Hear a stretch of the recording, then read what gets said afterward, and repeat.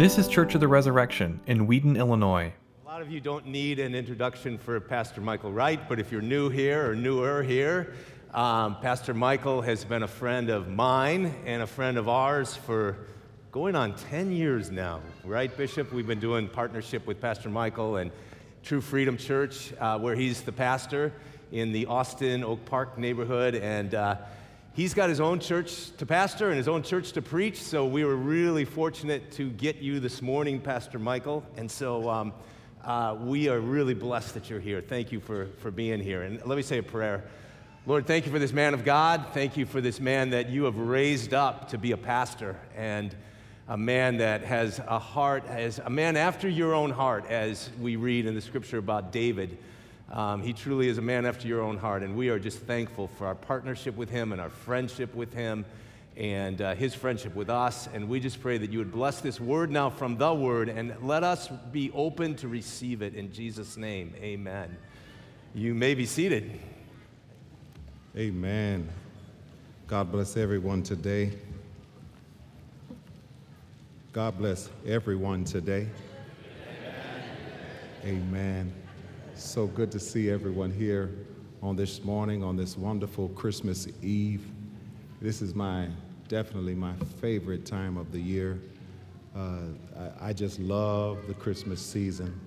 I hate going to the mall. I hate walking through the stores. It's so crowded and messy and all that stuff, but I just love Christmas morning when my children are home and my wife is happy. And my mother has cooked all that good stuff that I don't get except for once a year. It's a beautiful, beautiful time of the year, and obviously where we celebrate the birth of our Lord and Savior, Jesus Christ. I have to be honest with you on this morning. When thinking about the message on today, the Christmas message for me is one of the most challenging messages to preach. It is. It's not easy. It's because by nature, I'm like a storyteller. And a good story always has your wonderful opening that kind of grabs people's attention, and it introduces characters, and it kind of starts you on your way. And then it has this dramatic increase in the middle where you have your protagonist and your antagonist, and you have some rough and tough and tangled situation. Someone's trapped, or someone's in an argument or a fight, or someone's in a valley or a mountain, or someone's in need. And there's always this dramatic increase. And then you have your ending. That's your climactic close that comes where the hero swoops in and saves the day, or something dramatically changes. And then, that's a good, Western story. But in looking at this, the Christmas story, it's simply an introduction. It introduces the characters that are going to be at play throughout the New Testament, or the central character, I should say, who will be at play throughout the New Testament. It introduces Mary and Joseph and a couple shepherds and an angel. But the reality is just the introduction. So it's very challenging to preach on this because it's not the complete story. It's good. I'm sure glad that he came. How many are really glad that Jesus came? I really am. But it presents a challenge for me in preaching this. Some people love preaching the Christmas story, but it's a challenge. And I'm just grateful today that in the midst of the challenges, I think that we can look at the challenges of the characters and then relate it to our own challenges that we have in our life. And then I think we can go forward. And looking at this passage of Scripture, coming from the book of Luke, the first chapter, 26 through 38, and looking at this, we see a young lady whose name was Mary. Mary was very interesting in the sense that she was a virgin. She was someone who was just minding her own business, doing her own thing, doing things, I guess, that teenagers did at that time on her cell phone or on Instagram or whatever she was doing at that time. And, well, here comes this angel. This spiritual being comes and speaks to her, calls her. I think we can stop right there. This angel calls her. I want to just take a moment and think about that. If I were to be in her situation, minding my own business, doing my own thing, and then out of the clear blue sky, here comes this spiritual being standing in front of me and called me for a purpose. I think that we don't have a problem with people in the scripture being called.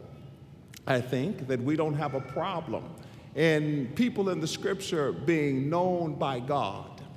I think that when we think of Mary, we think of it just as a story. Of course she was called. She was favored amongst women. Yes, she was a wonderful person.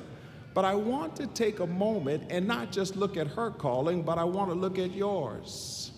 I want you to take a moment and see that all of us, whether it be as magnanimous as the calling of Mary, or whether it be as mundane as your calling or my calling in everyday life, that all of us have a calling that we are to go forth and to stand to bring glory to God. But the question is, will you answer? We believe that God will speak to others. We believe that God will call others. I mean, come on, look at the pulpit up here now. These people look like they're called. Their robes and they look called. You know, I hear the band playing and with their talent and their skill, and they're able to sing. And I saw the pastor even on the bells playing on this morning. I mean, the talent and the skills, yes, people look like they are called. But my question is, what about you? Maybe you're not up front behind a pulpit, or maybe you're not behind the microphone, or maybe you're not up singing, or maybe you're not in front. Maybe you barely even come to church. But the reality is that there is a calling on your life. There's something that God has for you. There's something that God wants to squeeze the glory of His name out of your life. For I understand that when I go to Christmas dinner on tomorrow, and I'm looking so forward to it, so I may allude to that on several instances in this message. But I look on tomorrow, my mother makes sweet potato pie, and she makes chitlins. I don't know if you all know about chitlins, but I'm telling you, my mother makes the best, somebody say it with me, say chitlins. She makes the best chitlins in the world. And I'm here to tell you, but she makes the pie for the purpose of it being consumed. She makes the chitlins for the purpose of it being consumed. When I go out and say, if I go purchase a car, if I purchase the car, I purchase the car with the purpose of driving it, of using it from getting from point A to point B. If I go out and I do some things, or I purchase something at the mall, the purpose of it is to be used. Well, I'm here to tell you that when God created you, when God made you, when God called you, when He formed you in the womb of your mother, He called you with a purpose. He made you with a purpose. If there was no purpose for you, you would not be here. If there was no purpose for you to give glory to God, if there was no calling on your life, He would not have taken the time to create you. But He created you with the sole purpose of somehow, some way, getting glory for His name. Aren't you glad that you're called?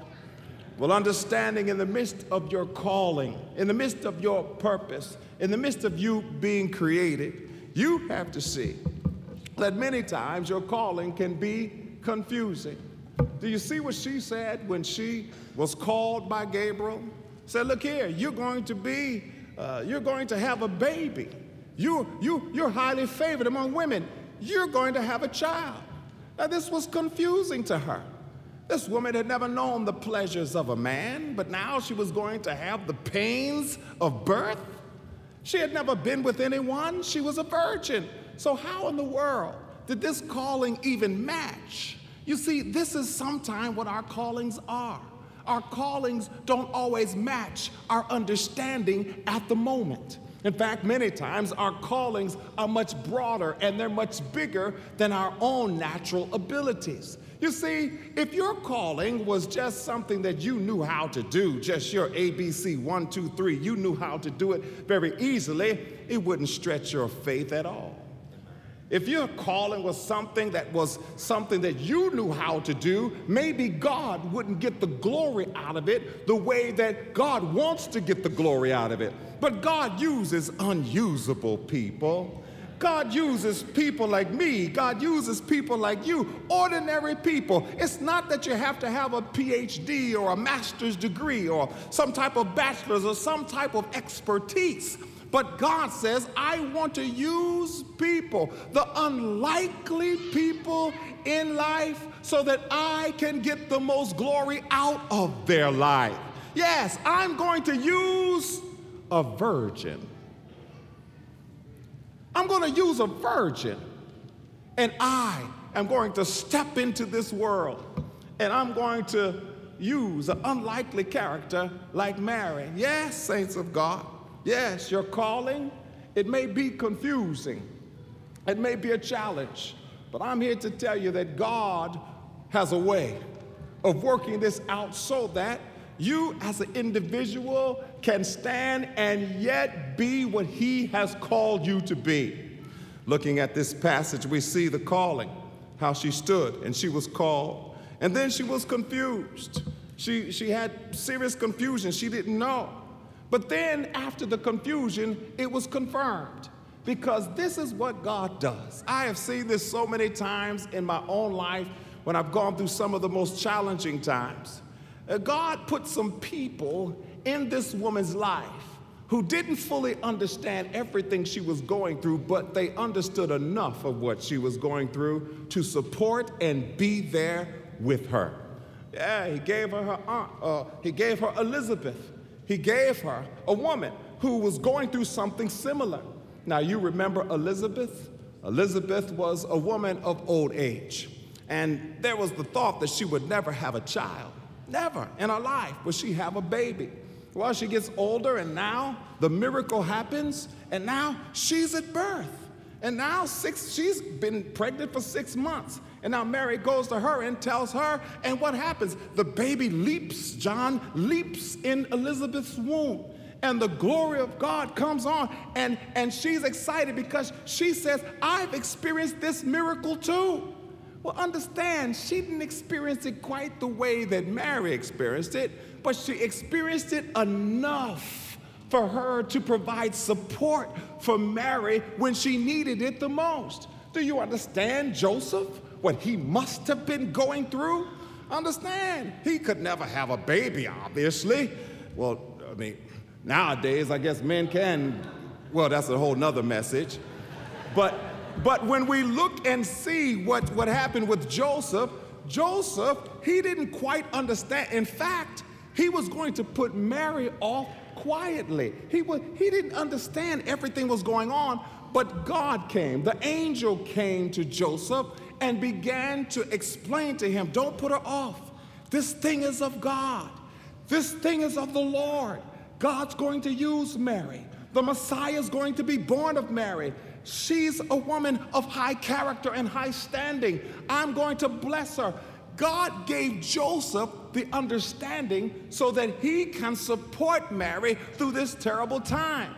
Saints, there are people in this room now. You're going through all kinds of things, and you have a calling on your life.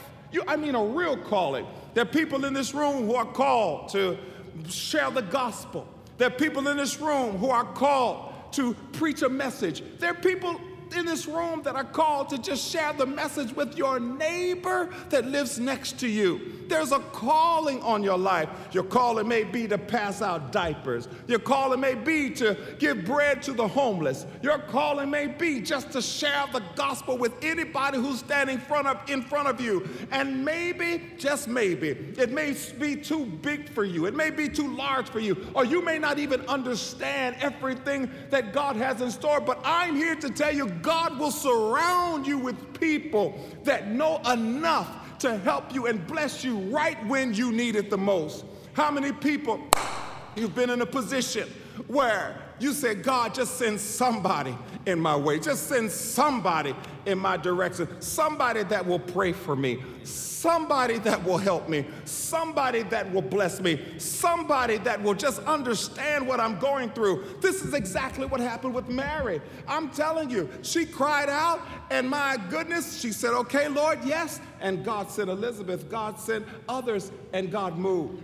I'm going to tell you something that happened in my life. This is just a personal story. I was going through one of the hardest times of my life. I'm talking about the hardest times of my life. And I've experienced some tough times. I mean, some very, very, very, very tough times. But this was probably in the top 2 of the things I had to deal with. And what happened was this. I went into my room and I closed the door. And I said, God, help me. God, help me. In fact, the actual words, I said, Lord, help me. I know I have a calling on my life. I know there are things that I have to do. I know, and they're big, God. I know there's some big things that I have to do, but Lord, help me. You know that many times you go through things, maybe things happening with your children, maybe things happening with your spouse. As a pastor, things happening with my church, just dealing with all types of things dealing on the job, just all types of things. And you can kind of deal with them one at a time. But when all of them hit you all at one time, that's when it's like, God, please help me. And I remember the specific prayer. I said, Lord, help me. And I prayed for about 15 minutes. And that's all I said. I said, Lord, help me. And then 5 minutes into the prayer, I was just saying, Lord, help. Lord, help. And then about 10 minutes into the prayer, I just said, help. Help. I don't know if you've been there. My God, but I've been there.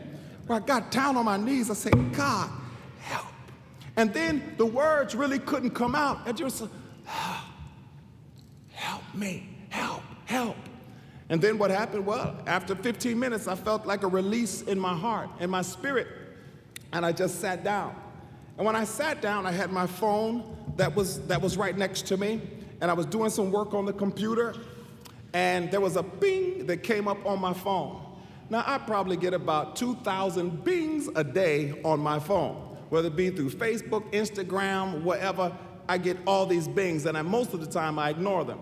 But this time, I opened it up. And on there, when I opened it up, right after I finished praying, there was a scripture that came from Isaiah 41:13. You all know it maybe by heart. It talks about how it says, I am the Lord, your God. It says, I will take you by your right hand. Yes. You don't need to be afraid. I will help you. Praise. Praise. That's what came to me when I was crying out for help at my lowest time. It said, I will help you. I am telling you today, Mary didn't know what she was going to do.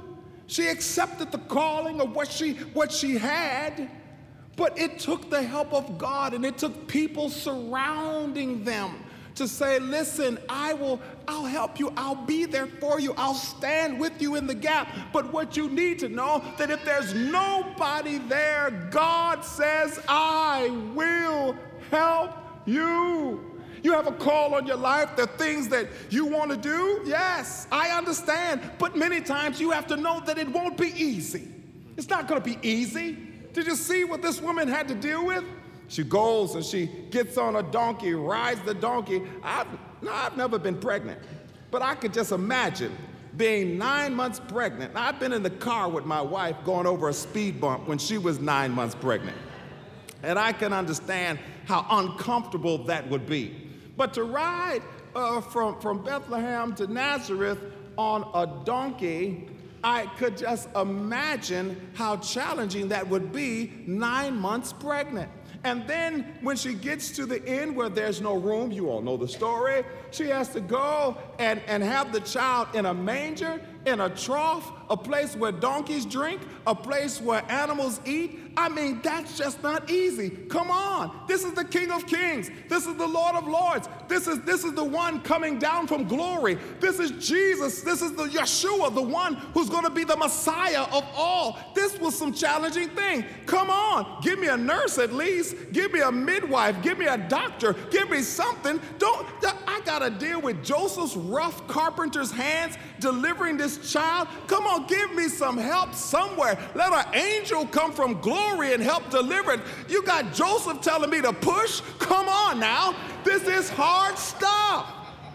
Well, it was tough.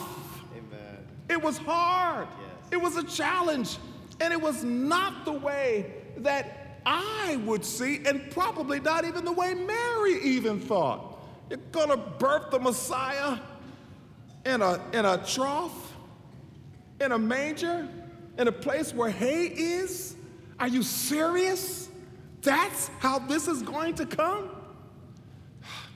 I'm here to tell you today that many times your calling that you think that you have, it won't look like you think it's going to look. It's going to evolve. It's going to develop. It's going to be beautiful, but the first steps of it may be ugly. So what you have to see is always this. The conditions of your calling may not always be perfect, but oh, it will be beautiful in the end. Because understand, yes, Mary went through something, but I could only imagine what Jesus went through.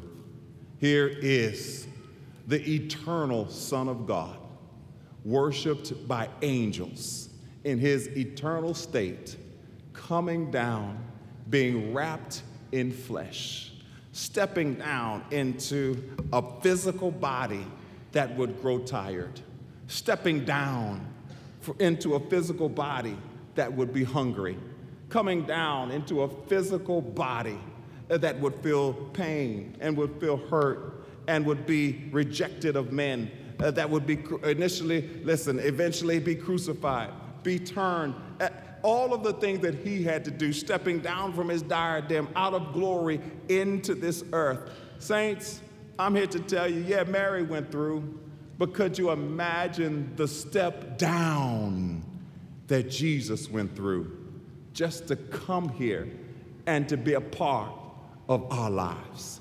Now, I told you at the very beginning, this was challenging because it's the beginning of the story. But I have to just give you a little insight. I'm going to turn to the end of the book because at the end, we see victory. In the end, we see Jesus coming down so that he can get the glory, so that he will be magnified, so that Jesus will be glorified. He came down. He was blessed, and through his coming, we can live. Aren't you glad today? I want you to look at your neighbor and do me a favor. Say, neighbor. No, it's okay. They're not going to bite. Come on, look at your neighbor and say, neighbor. No, your neighbor is the person that's sitting next to you. Okay. Who is my neighbor? Okay. Your neighbor is the person sitting next to you, and I want you to speak in your grown person voice. Say, neighbor. Neighbor. Come on, I mean, really, say neighbor. Yeah, neighbor.